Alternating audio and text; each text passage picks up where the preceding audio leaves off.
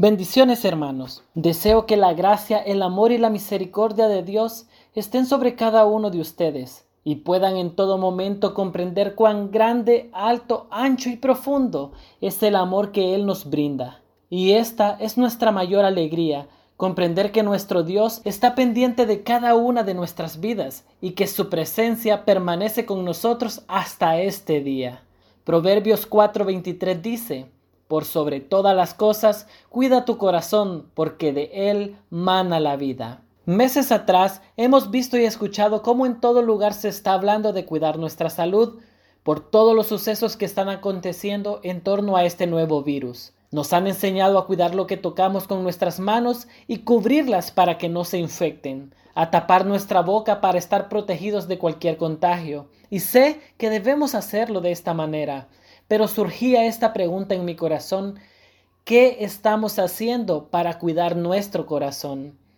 El rey Salomón en este versículo se refiere a cuidar el corazón espiritual, pues él sabía que hay muchos problemas, situaciones e incluso emociones y sentimientos que pueden afectar nuestro desarrollo y crecimiento como hijos de Dios. Y en este pasaje se pone como énfasis el cuidarlo por sobre todas las cosas, pues sabemos que del corazón procede lo que es bueno y también aquello que es malo. Recordemos entonces, de lo que esté lleno nuestro corazón, eso nos llevará a tener una vida espiritualmente saludable o, en su defecto, una vida carente de sentido y completamente miserable.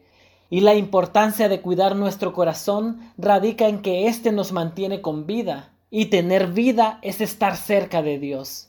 Sin embargo, no estamos exentos de atravesar circunstancias difíciles. De hecho, en muchas ocasiones estas situaciones son puestas en nuestras vidas para moldear nuestro corazón a la imagen de Cristo, a su pureza y santidad, con el fin de poder parecernos más a Él. Pero para tener un corazón conforme a la voluntad de Dios, cada día debemos de acercarnos a Él y en actitud de humildad poder ser quebrantados.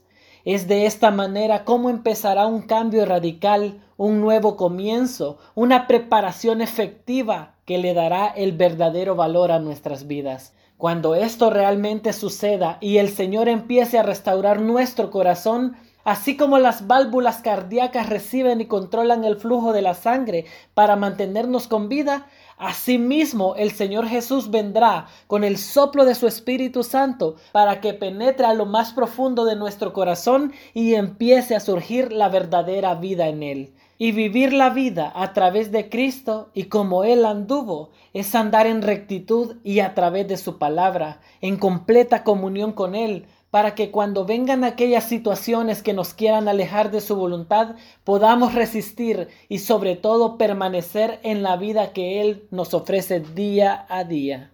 El Dios de misericordia siempre está cerca de nosotros para darnos esa oportunidad de estar bajo su protección y cobertura.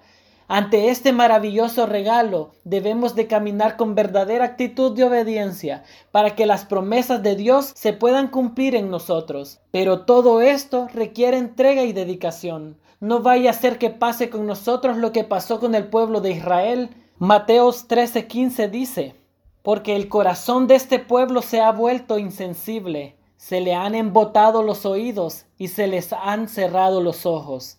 De lo contrario, verían con los ojos, oirían con los oídos, entenderían con el corazón y se convertirían y yo los sanaría. El pueblo de Israel siempre fue visto con ojos de amor por Dios.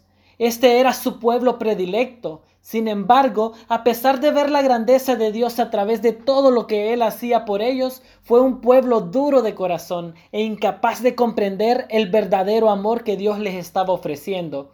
Esto es lo que está pasando en este tiempo. Nos hemos olvidado del Creador de todo y nuestro corazón está enfocado en cosas que nos apartan de Dios. Y es por ello que poco a poco nos debilitamos espiritualmente. Nos hemos dejado llevar por los malos deseos de nuestro corazón y nuestros oídos se han apartado de escuchar la voz de nuestro Dios.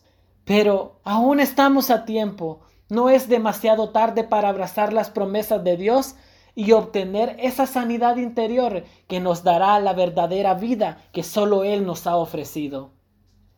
Ezequiel 36:26 nos dice: les daré un corazón nuevo y les infundiré un espíritu nuevo.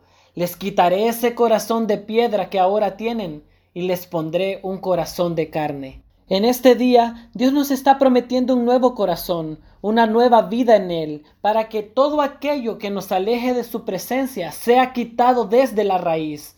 Tendremos un corazón sensible a su voz y abierto a sus enseñanzas para ser transformados y llevados a ser a su imagen y semejanza. Con esta promesa cumplida en cada uno de nosotros, empezaremos a vivir realmente. Este es el tiempo de caminar como Jesús anduvo, cuidando siempre su corazón de todo aquello que lo alejaba de la voluntad de su Padre. Pues él sabía que atesorar la palabra en su corazón era cuidar su vida.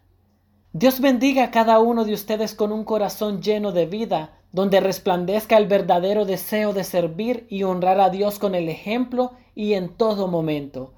Qué alegría que podamos ser partícipes de una vida que jamás se acabará y que será el comienzo de una gran relación de amor entre Dios y cada uno de nosotros. Hermano, cuide siempre su corazón, porque de él proviene la vida. Dios le bendiga hoy y siempre en el nombre de Cristo Jesús. Amén y amén.